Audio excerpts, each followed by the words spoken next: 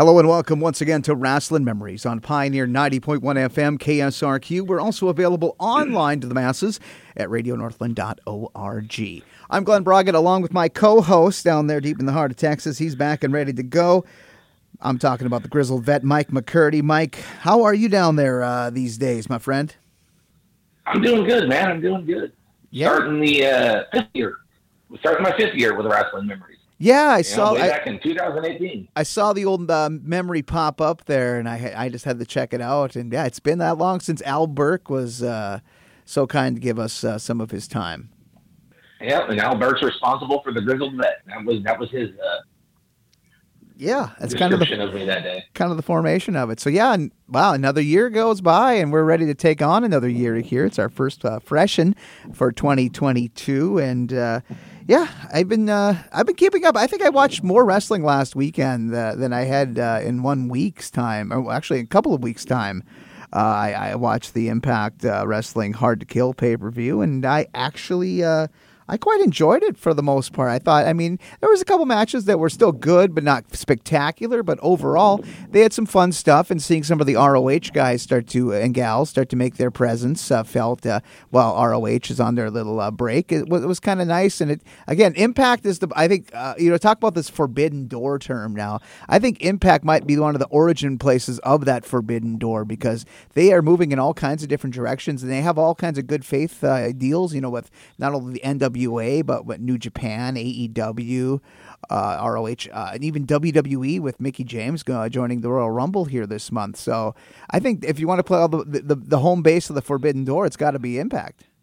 I would have to agree with that. I watched a few of the matches from the pay-per-view, and I really enjoyed the ladies' match, which was the main event. That was just great. Mm-hmm. But yeah, no, the Forbidden Door, everything showing up, Who would have thought on WWE television they'd refer to someone as the Impact Women's Champion? Yeah, I was. They don't talk about nobody.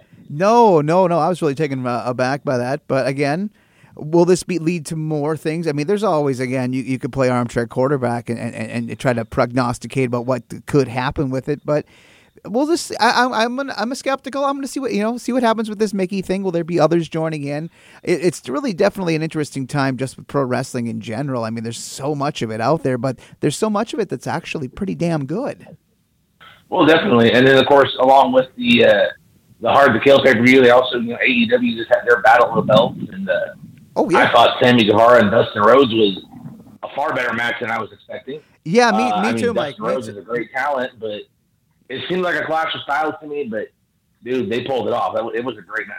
Yeah, I was, I didn't really know what to expect going in, but the way, as far as those two mashing styles wise, but I was so impressed. I've been just very much impressed with the last couple of years of Dustin Rhodes. He's been in excellent shape. He's in his early 50s. He's pulling off these matches like he was still in, the top tier main event title picture. And with that match for the interim TNT title with Sammy, I was really, again, that's one of those pleasant surprises. So good on them, and just keep it up, keep up the momentum here. Oh, definitely. I enjoy watching AEW. Looking forward to see where they go with the obvious CM Punk MJF match. I think that right there is going to be just an amazing match. Mm-hmm. And speaking of AEW, just yesterday the Pro Wrestling Illustrated issue came out with their year-end awards. The one everybody looks forward to, and AEW dominated. I swear they won almost everything. It's still that flavor, that flavor everybody wants. And again, I haven't seen the issue, but it sounds like basically almost a sweep, but pretty much a majority rules this year as far as those awards and honors and recognitions handed out by PWI. Almost definitely. CM Punk won a couple. MJF is most hated, which there's nobody in his class right now, so that was an obvious choice.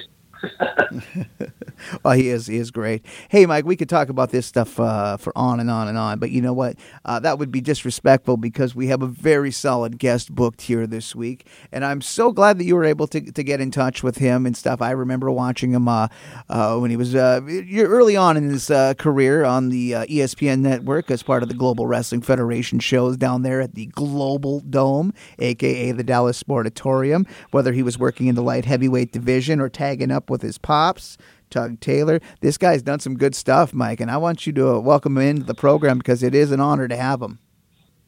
It is, man. I've been trying to get this guy on the show for a couple years now, but he's busy, got a lot of things going on.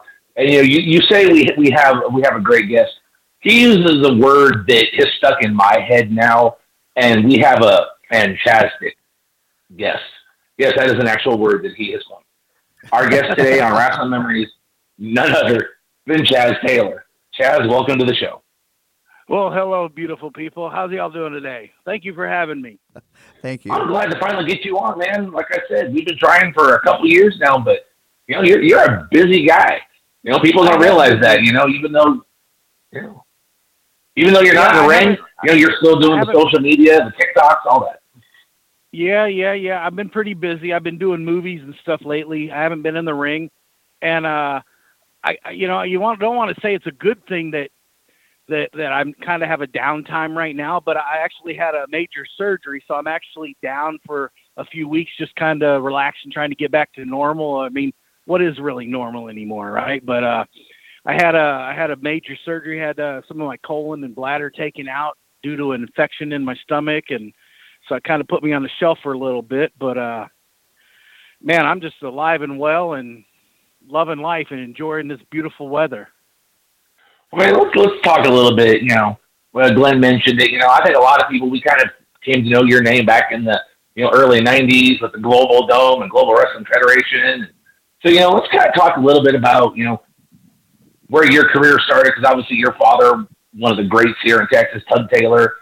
How did you kind of get started in wrestling and all that, and into the Global Dome and Global Wrestling Federation, and let's talk about the beginnings of your career.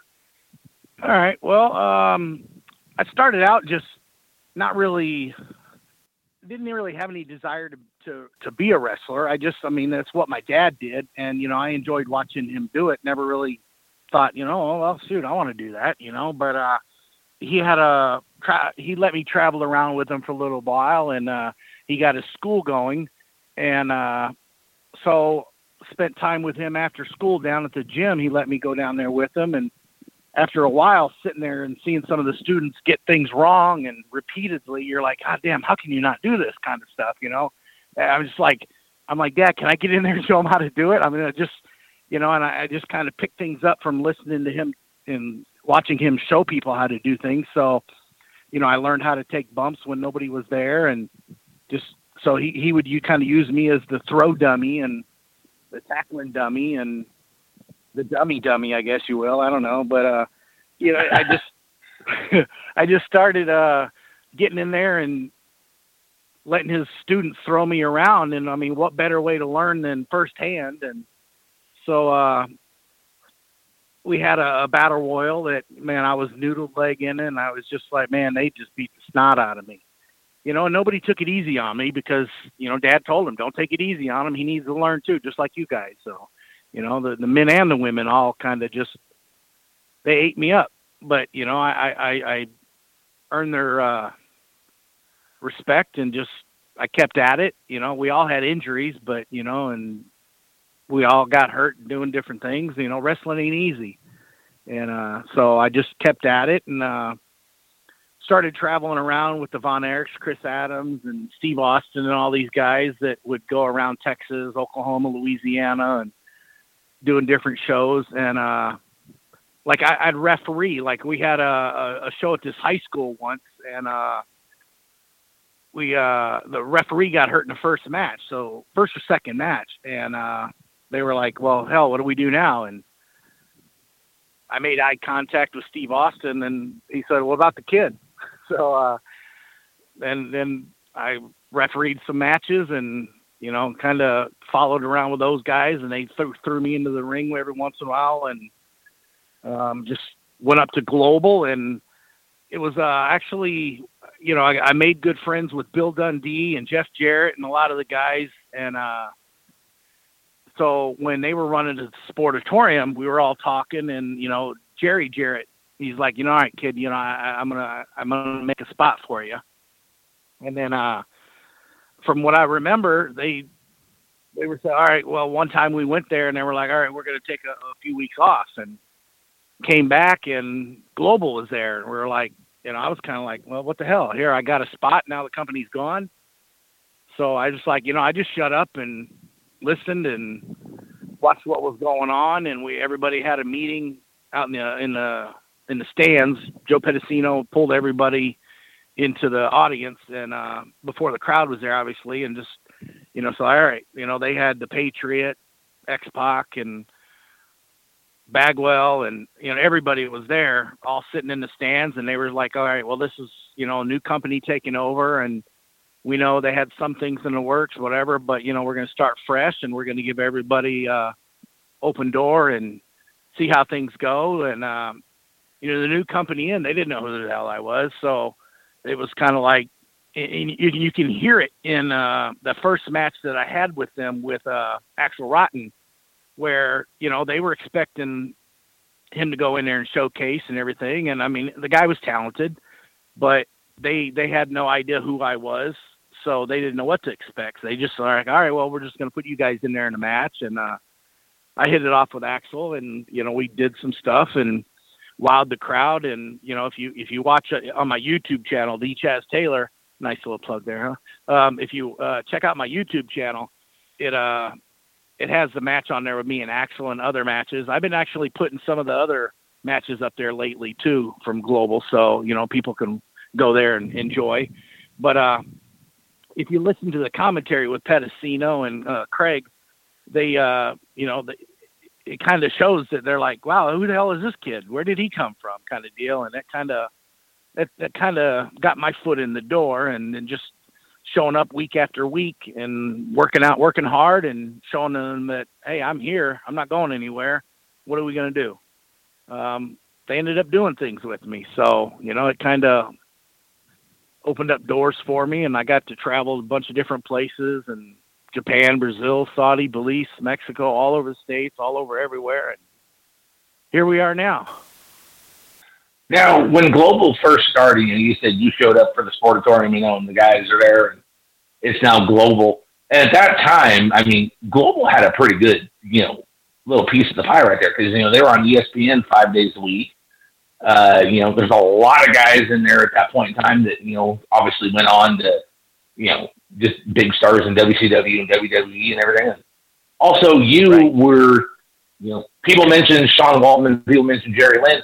You were part of the light heavyweight division in Global. And at that time, the light heavyweight division wasn't the thing yet. So you were kind of there at the beginning of that. What was that like as part of that division and everything?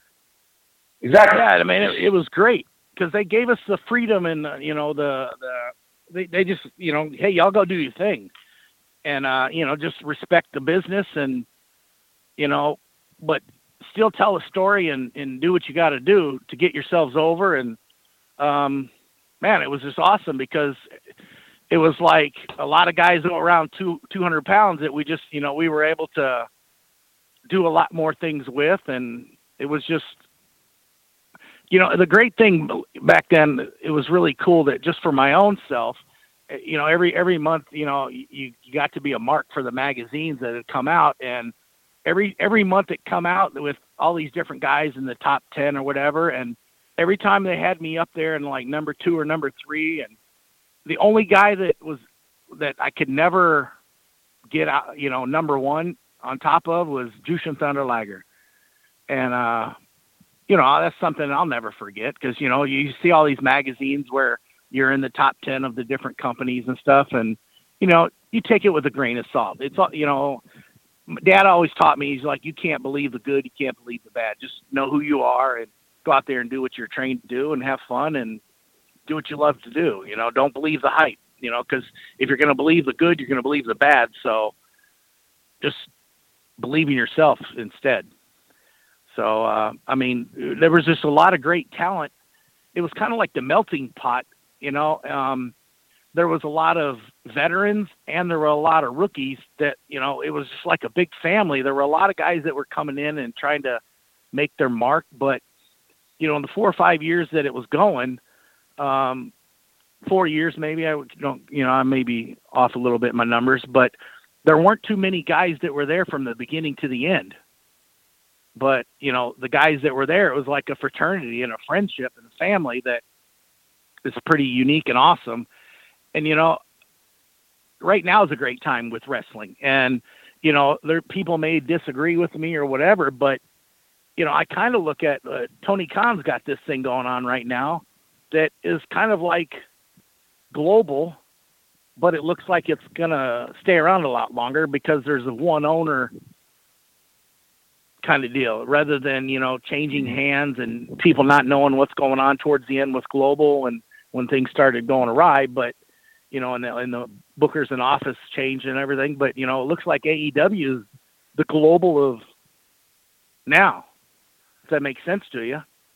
I mean, you got these guys coming out of the woodworks and all these names and guys that are up and comers that are, I mean, would you agree with me saying that it's kind of the equivalent? I would say that, yeah.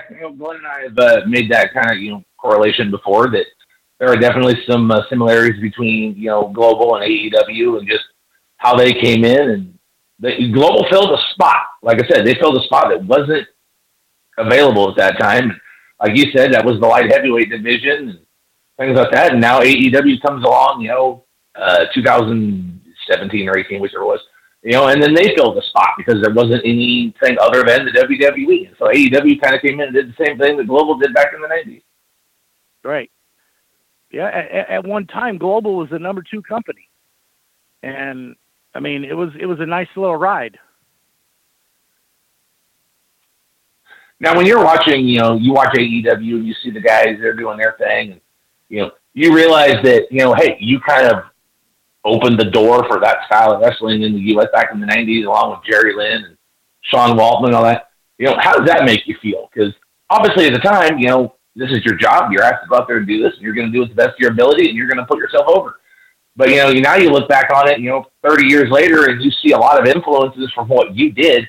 How does that make you feel? It feels great, but, I can't take credit for it. It was, I just happened to be there doing my thing and loving it. But, I love you guys for keeping me relevant and remembering me, but, I don't know that a lot of the guys in the locker room even know my name or who I am. I talk to some of the guys off and on online and direct message back and forth and stuff. So, I talk to some of them, but, I don't know that a lot of guys watch a lot of old school stuff like we used to. We used to have to do a lot of research, and I mean, you walked into the locker room, you knew who everybody was.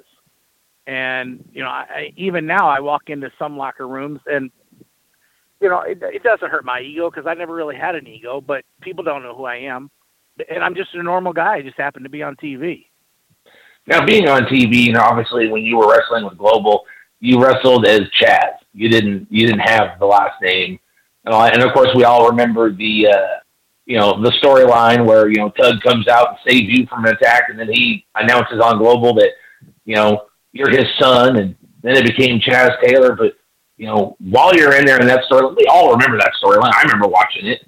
What was it like getting to work with your dad? And at first, you were going there trying to make a name for yourself, and then you went on and, we all realized, father and son and all that. But what was it like getting to work with your father, and kind of what was the correlation to that storyline? I mean, did you want to go in as just Chaz and prove yourself first, or, had you worked as Chaz Taylor before that?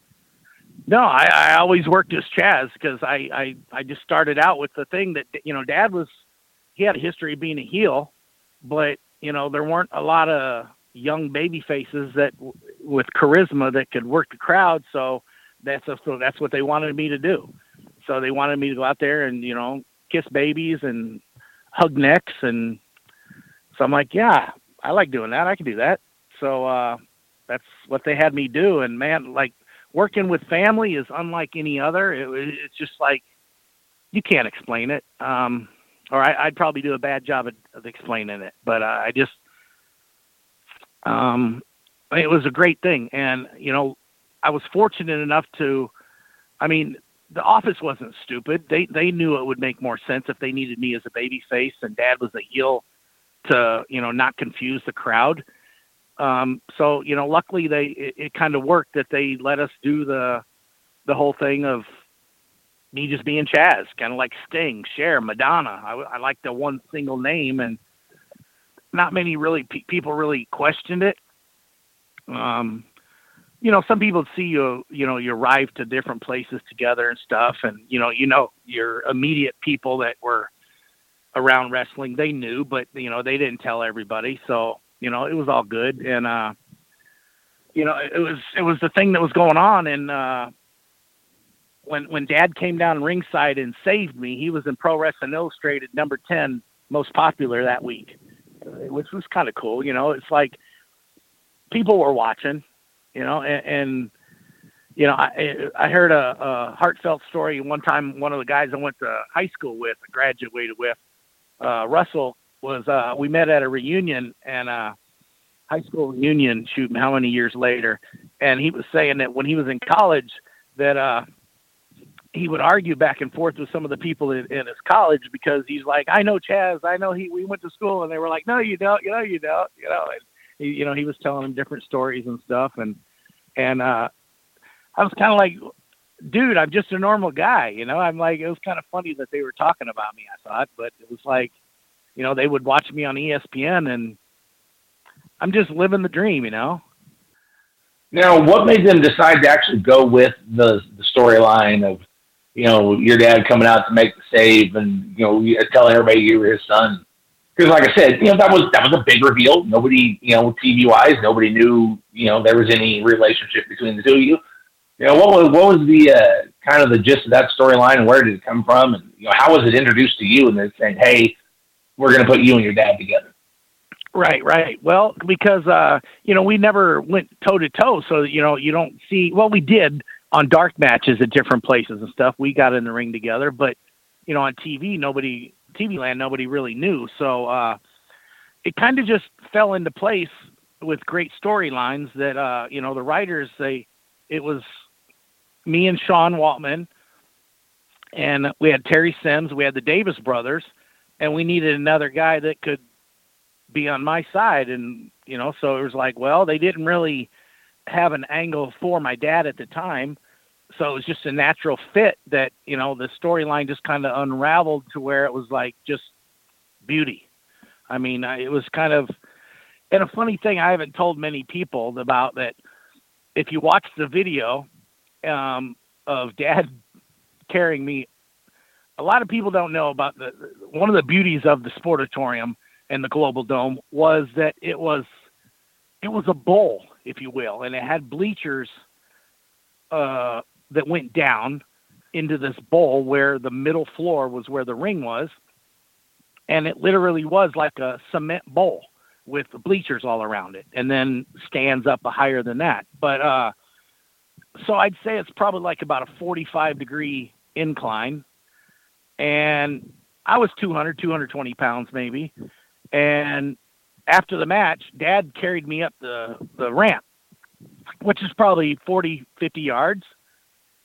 He gets around to inside the locker room door, and he's like, boy, you got to go on a diet. Because he's carrying me up this ramp, and I'm like, well, hell, I couldn't make myself 100 pounds at the time, So he's like, he couldn't let me down. He had to carry me the whole way, which was like, it was just a thing of beauty. So all right, I'm gonna pass the mic over to Glenn. I'm sure he's got a couple questions. Yes, thanks, okay. Mike. Thanks, Mike. And this is Rasslin Memories with our very special guest, Chaz Taylor, and we're talking Global Wrestling Federation. And I remember when the ESPN started airing those shows. I mean, this was, summer '91, and I can remember because one of the first big stars they really strapped the rocket onto was a guy that I had been watching. It wasn't that long ago. A few months back, in fact, before the AWA shut its doors, was a guy by the name of Del Wilkes, who was the Patriot. Yeah, I mean, talk about a guy that in the AWA we got a chance to see him playing a cop character, but they really had some great confidence in what he was delivering, and for the most part, I mean, for a guy to come in, that was a pretty good signing, kind of one of those sleeper signings, and he really had made his mark in those early days of Global. And I'm just was thinking about Del the other day, so it was just kind of wanted to tie that into the Global talk. Yeah, he was a great guy, man. Del was just built. He was a Greek god, man. He was just built for that, and he was a great guy. I mean, and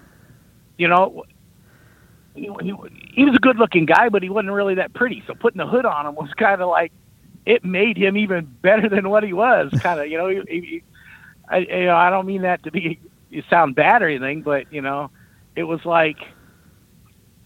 Oh, was a hell. He looked like he looked like a superhero. It was a classic formula. He had the body dimensions for it, so why not? I mean, the mask is always a big part of pro wrestling, and also in the early '90s with all of the Gulf War stuff, kind of bubbling under. Having that patriotism then was another big call to attention, and of course he could really work, and that's always a plus too. I mean, not only just he has the flash, but he has some of the substance too. Right.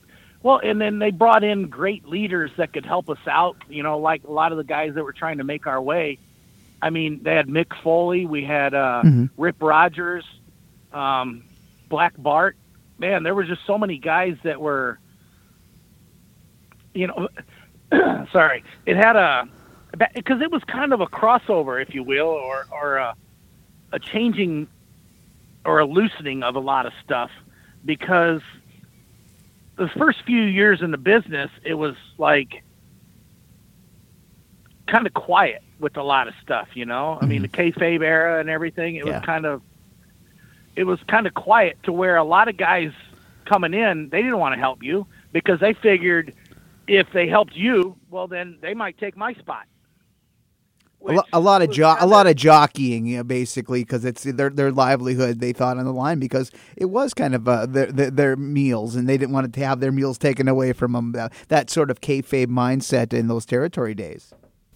Right. Well, and it was kind of like, okay, well, it's kind of, you understand it, but yet it's like, well, I didn't care, because I'm like, if somebody's going to take my spot, well, they worked harder than I did. Mm-hmm. But that really, I stayed at the Global for the whole time there, and, I did some stuff with ECW, TNA, NWA, and all the different companies throughout the year. Shawn Michaels had TWA in San Antonio. I was there the whole time. And, how cool is it also, not to switch off of Global, but to have Shawn Michael refers you in his company as the Love Machine. That's kind of cool, right? Oh, that's definitely worth it, man. Coming from the Heartbreak Kid. Oh, yeah. I mean, that's a hell of an endorsement, to have Shawn say things like that and direct him in a great positive way towards you, man. And there's matches on my YouTube channel of TWA also. Mm-hmm.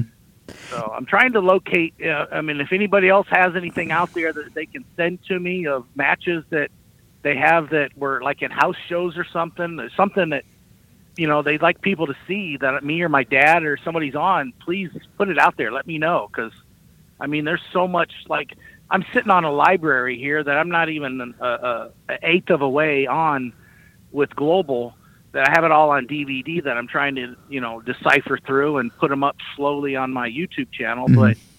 But there's a lot of footage there that people and talent would like to see, because, I'm sure some of these guys out there, like TJ Perkins and Sam Adonis, that, the great workers, that they're doing a lot of the stuff that me and Waltman and Jerry Lynn were doing back then. Mm-hmm. And what's old is new again.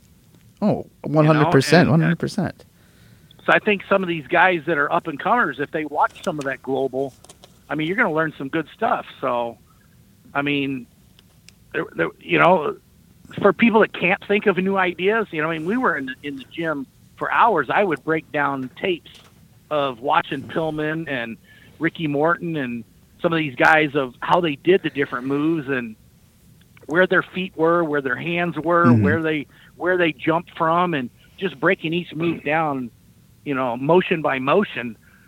And, and I see a lot of guys that are doing things just to do the moves, and there's like, it's kind of, I guess, like the English language.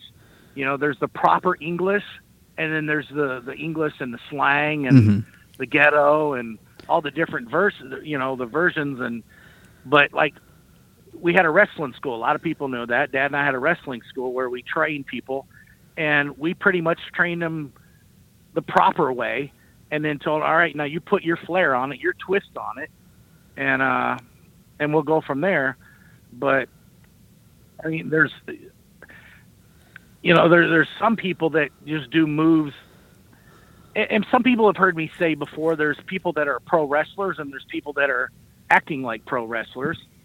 And, it just, we got to keep it to the purest form of it. And,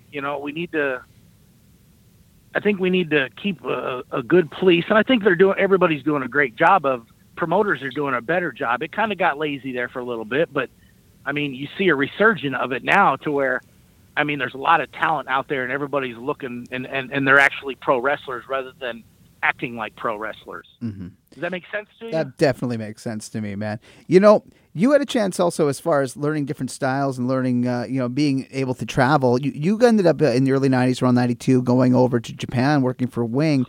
Talk about that experience, because not only have you had your seasoning in the States and you're still relatively young, what was that like to go over to that country to kind of learn and mix and work their style and also deal with the audience and their crowds and, also just the lifestyle over there? I mean, that had to have been a hell of an experience for a guy your age, even though you've had a few years behind you in the business at the time.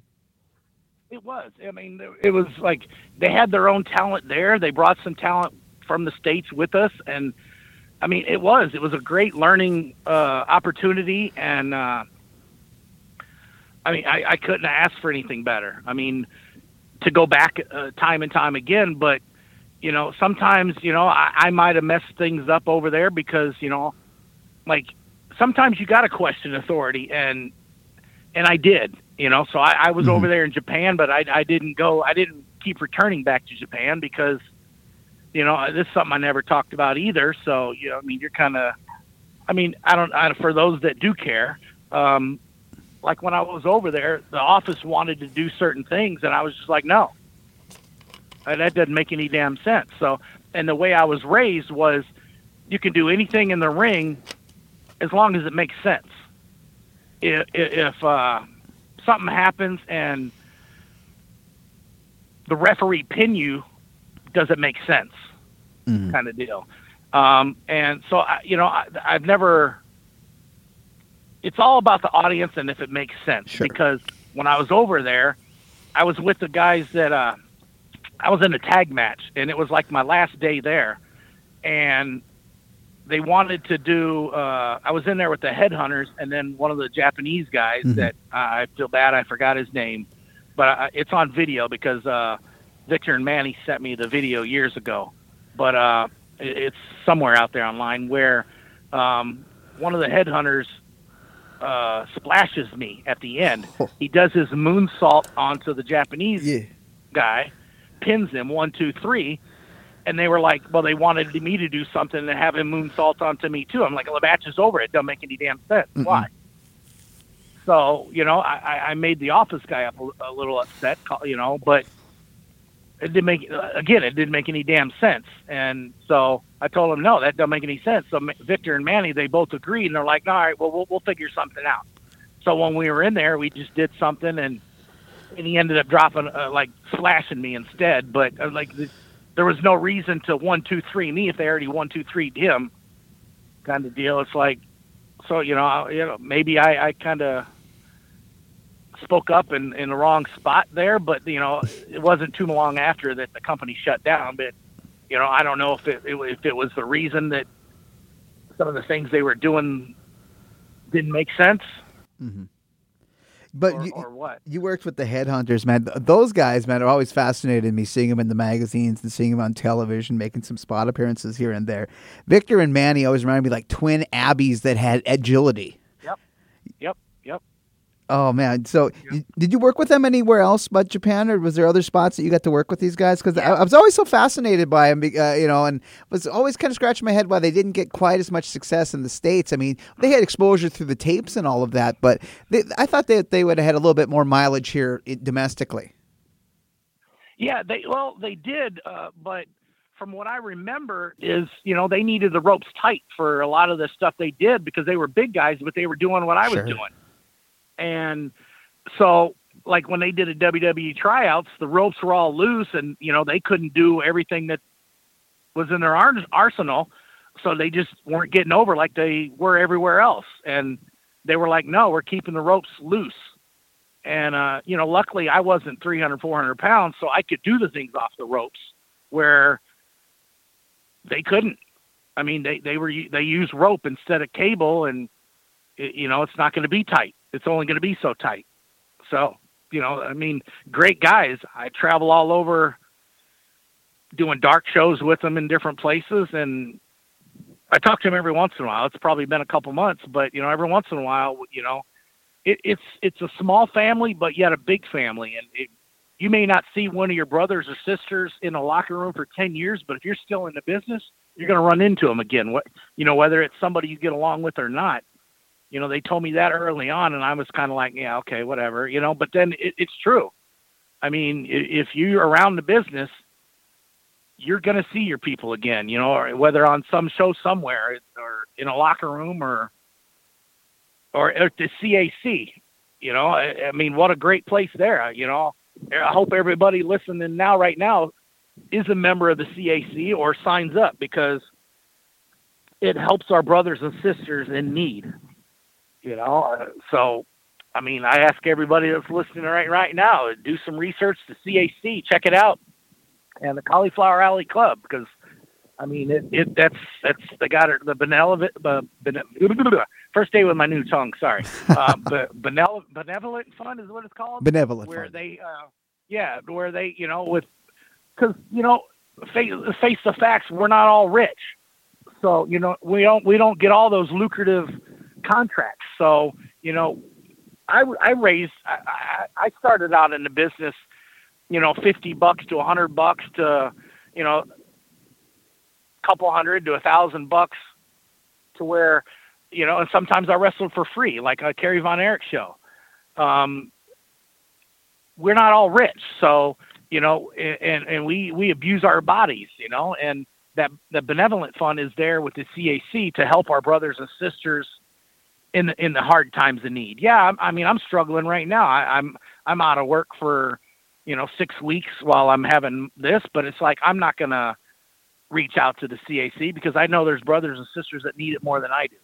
Mm-hmm. But, it's like, I'm just sitting here and I'm not complaining. It's God's taking care of me. I have the websites that I have TeePublic and Pro Wrestling Tees where I get t-shirts on there, and, I'm not complaining, Mm-hmm. Mm-hmm. This is Rasslin Memories with our very special guest, Chaz Taylor. And I got to ask about a couple of guys that you mentioned. You worked on a Kerry Von Erich show. As Global kind of came up from the ashes of World Class, Kerry was, and some of the Von Erichs were still around in the early part of the 90s. But you kind of got to see a little bit of what really went down as far as the unfortunate things with the Von Erich family. But what was it like to work with Kerry on some of those independent shows? I know it's towards the end, and I know it probably wasn't always, peaches and cream. But I mean, what was it like to see the Von Erichs, especially towards the end there with some of the passings of the boys? Well, it was great because it was like they were the celebrities wherever we went. To see Kerry walk into a room, even the people that didn't know who he was, they were like, damn, look at that guy. You knew he was somebody. And it was cool because, I traveled with them, and even Chris Von Erich, the little one, I feel bad calling him the little one, but compared to the big ones, he was the little one. Like I was always the little one. We kind of got along because we were the cruiserweights, the junior heavyweights, light heavyweights, whatever you want to call us. And so, Chris and I kind of, like before shows, we'd get in the ring with, Kevin and Kerry and Dad and some of the guys to go through spots just to, once the ring was up. And, we go into different towns and, you go into a gas station and, just to you go in to get a Snicker and a Coke, and people recognize you or they recognize them, and it's kind of like it's a cool feeling, It's like I guess I used to be able to describe it, but I guess too many chairs to the head over the years.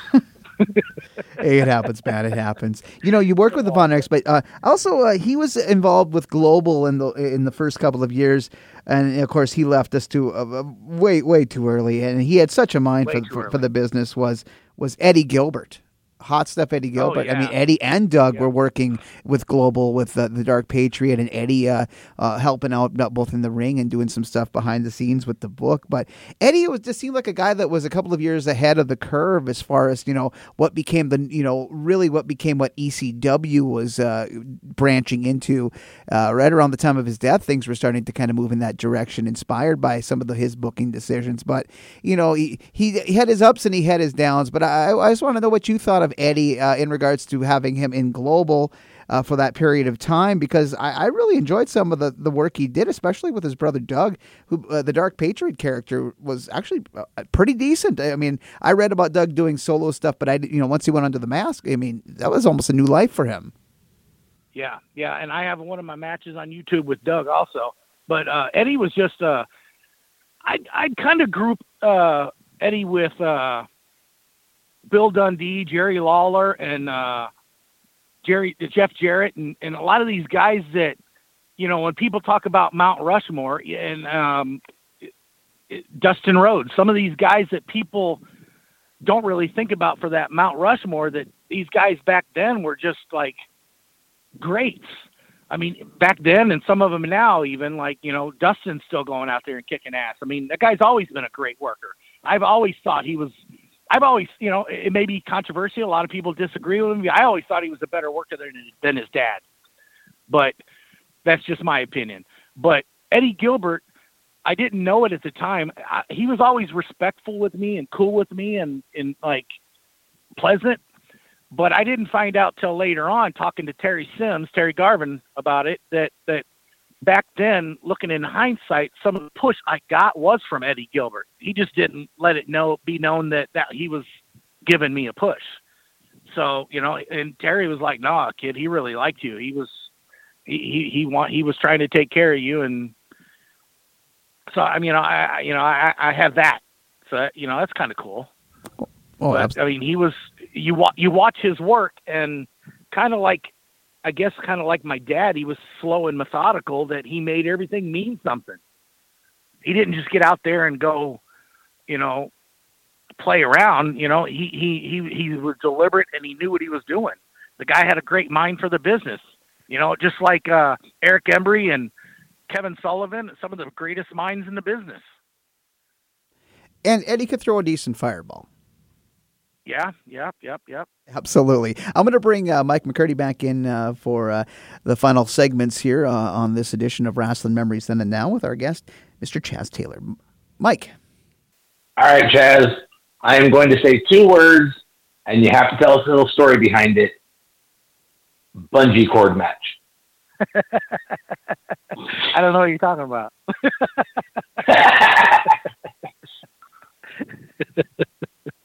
Oh, shoot. Bungee what? Yeah, Bungee what? Yeah. But no, what? You and Stephen Dane. It's still available on YouTube. Everybody has seen it. On my YouTube channel also, yeah. It is on your YouTube channel as well. But what was the story behind, the bungee cord match, and how will they approach you to it? Just give us kind of little details on it, because I think this is the only time that Glenn and I have ever had a chance to talk to someone who was part of a very well-remembered match. All right. Well, all right. We're going to put some of this in the book, because the listeners might want to know that Michael McCurdy and I are writing a book about me and Dad. So we'll put some of this in there. How about that? Okay. So, all right. Back then, you see some of it now, storylines, but back then they were really good about doing storylines and leading up, not just having a match, but leading up to the different things. And we had this girl that was out there with the ring with us, that she was supposed to be my girlfriend, and Steve stole her from me. But yet we kept having interference from her, Akbar, or somebody just would always interfere in the match between me and Steve Dane. So we couldn't have a clean finish, so it ended up to where Akbar had a cousin that because bungee jumping was popular then. So he had a cousin that had a bungee jumping company that would travel around. So he's like, he pulled me into the office. He's like, well, kid, we got to do something with you and Steve to kind of make this thing pop. And what do you think about bungee jumping? I'm like, well, why would people jump out of the damn cage for no reason? That's kind of dumb, I think, but it's like jumping out of a perfectly good plane. Why, I'm like, I'm not scared of heights, but it's that sudden stop that, that kind of worries me.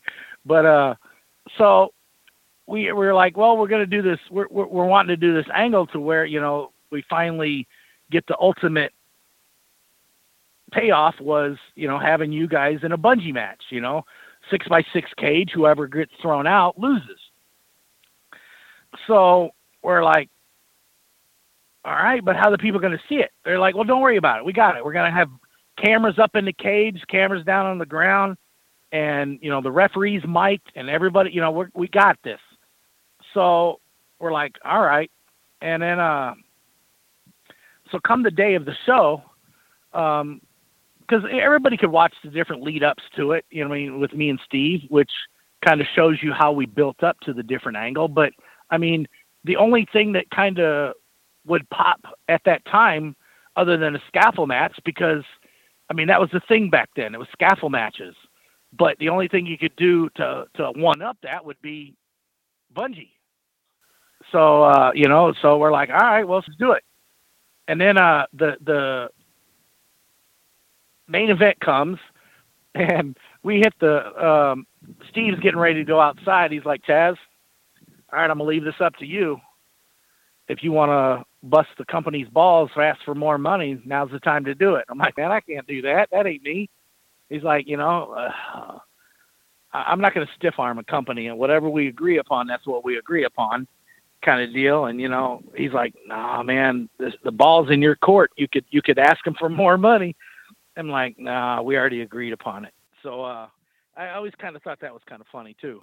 But so we ended up going out there. We had the bungee cords to us, and we had if people watch it back, you could see that I have like I never let the round. They hooked up the bungee cord. They threw the thing over my shoulder. So I never, even while I'm down on the ground getting kicked and pummeled during the fight, I never let go of that circle, like you roll a water hose up. It was kind of over my shoulder. So I pull Steve out, win the match. He gets down onto the ground, and the bungee cords they stretch like double what they're supposed to. So he gets down on the ground and he starts pulling. I'm on the edge celebrating like a damn idiot, right? So I lose my balance and I fall out. And I was like 8 feet from the ground before I sprung back up, because I had that gimmick cord around my shoulder, right? And that was the scariest damn thing I've ever done. And a lot of people don't know. The cord that I sprung down on was never tested. So, I farewell I could have had the fate of Owen Hart or somebody else that, did a high risk move and it didn't pay off. So yeah, I sprung down not knowing how far to the ground I was going to hit or if I was going to hit, which add to the fear, and so, okay, then they didn't tell me that Manny Fernandez was going to come out and shoot off at the mouth and, shoot a little promo and stuff. So I'm sitting here like celebrating, trying to take it all in and figure out, okay, well, damn, I'm still alive. I didn't die. So that's a plus. And he's interviewing me and I'm like, what? Wait, what? So he's asking me questions and stuff. I don't know, man. My life just flashed in front of my eyes or before my eyes, or I said something like really stupid. Like, I'd have to go back and watch it again, but I was like, damn, I sounded like a complete idiot. But, and then come to find out too, once it aired, when we got about 50 feet up in the air, the cameras went out. So the whole time we were up there fighting and doing stuff, and nobody saw it. And it was like, wow. I mean, and everybody was watching. Vince was watching. All the stooges in the office were watching. And it was like everybody was watching. But because I mean, if you did it in 2022 now, you can have all these cameras that they could go off of fiber optics or whatever, but we didn't have it back in 94, 92, I think it was 92, 93. And, shit, too many chairs to the head. But we didn't have it back then. And we didn't have the little gimmicks that can fly up in the air with the cameras and stuff and catch it all, or it would have been the biggest thing since sliced bread. But, and then, it kind of sucks that, some of these people that watch it and put things out there online, they're like, oh, the infamous bungee match. And it's like the word infamous it's crap because it's saying it's bad, but the bungee match was good, in my opinion. It's just the cameras went out. And that kind of made everything to bed. But otherwise, I mean, it was a great payoff, and it brought the feud to the end, to a head, and then we ended up tagging and getting the tag titles and doing great things. But it was just like the cameras going out made it, it took away a lot of the bang. But again, it's still, I mean, no matter what, Guinness Book of World Records was scheduled to be there, but then they petered out because they were like, no, if we do this, then the next week there's going to be somebody that's going to go 5 feet higher. Then the next week somebody else is going to go 5 feet higher. Yeah. How many years later is it now, right now, and it's still the world's first and only bungee match? Thanks, Guinness Book of World Records. I even got on their Twitter page and their Instagram page, I made comments a few years ago about being, not being on there. And I mean, it kind of made, I guess, I was a little, I went heel on them and they blocked me. I'm like, that's the only thing I've ever been blocked from. But it was like, it made me laugh when they finally blocked me. But I was like, you sons of bitches could have been there. How many years later, it's the world's first in capital letters only bungee match. But yet they were like, no, next week somebody's going to go 5 feet higher, and then the next week 5 feet higher. And yeah. Well, Chaz, we're wrapping up this interview. You mentioned, you and I are working on the book about, your life and career and your father's life and career. And also yesterday on Pro Wrestling Insider, Mike Johnson reported, IWE out of here in Texas. You and your father are going to be recognized in the Southern Wrestling Hall of Fame, going in with the family award. After your career, now you're coming down to this, and people still remember you. I mean, I'm getting messages all the time, people sharing their memories. That's part of the book. You're getting inducted in the Hall of Fame, and people are excited about that. Looking back on the career, and now you're being recognized for all these things. How does that kind of make you feel? And do you think it kind of like the Hall of Fame, the book, and everything? It kind of puts that nice little bow on the package, and that people still remember you and your dad. It does. I mean, and it really does. I mean, and like you say, getting some of the feedback from fans and from other wrestlers and brothers and sisters, I mean, it's really nice. Cause I remember when was it? When Christian and Edge and the Hardy Boys were feuding, and I was backstage with them, and we were talking, and I introduced myself, and they said, "Nah, man, we used to watch tapes and learn some of our stuff from you. We know who you are." I mean, I get that same feeling of appreciation, if that makes sense to you. It's like things that I did mattered because people took the time out to watch what I did, and maybe it interested them enough to where they did what I did. Like those guys I mentioned, watching some of my tapes, and I'll tell anybody, like Ricky Morton, and Brian Pillman and a lot of these guys coming up before me, I watched tapes of them to see how they did things.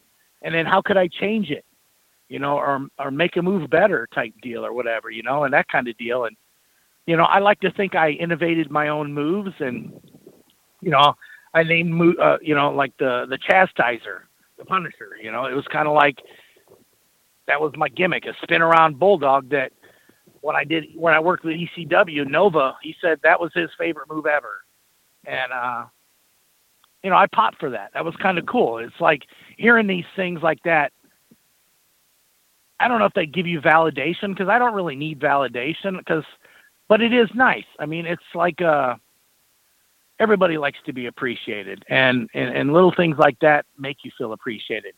But it goes back to, like my dad always told me, my mom and dad both, that you can't let the hype and everything go to your head.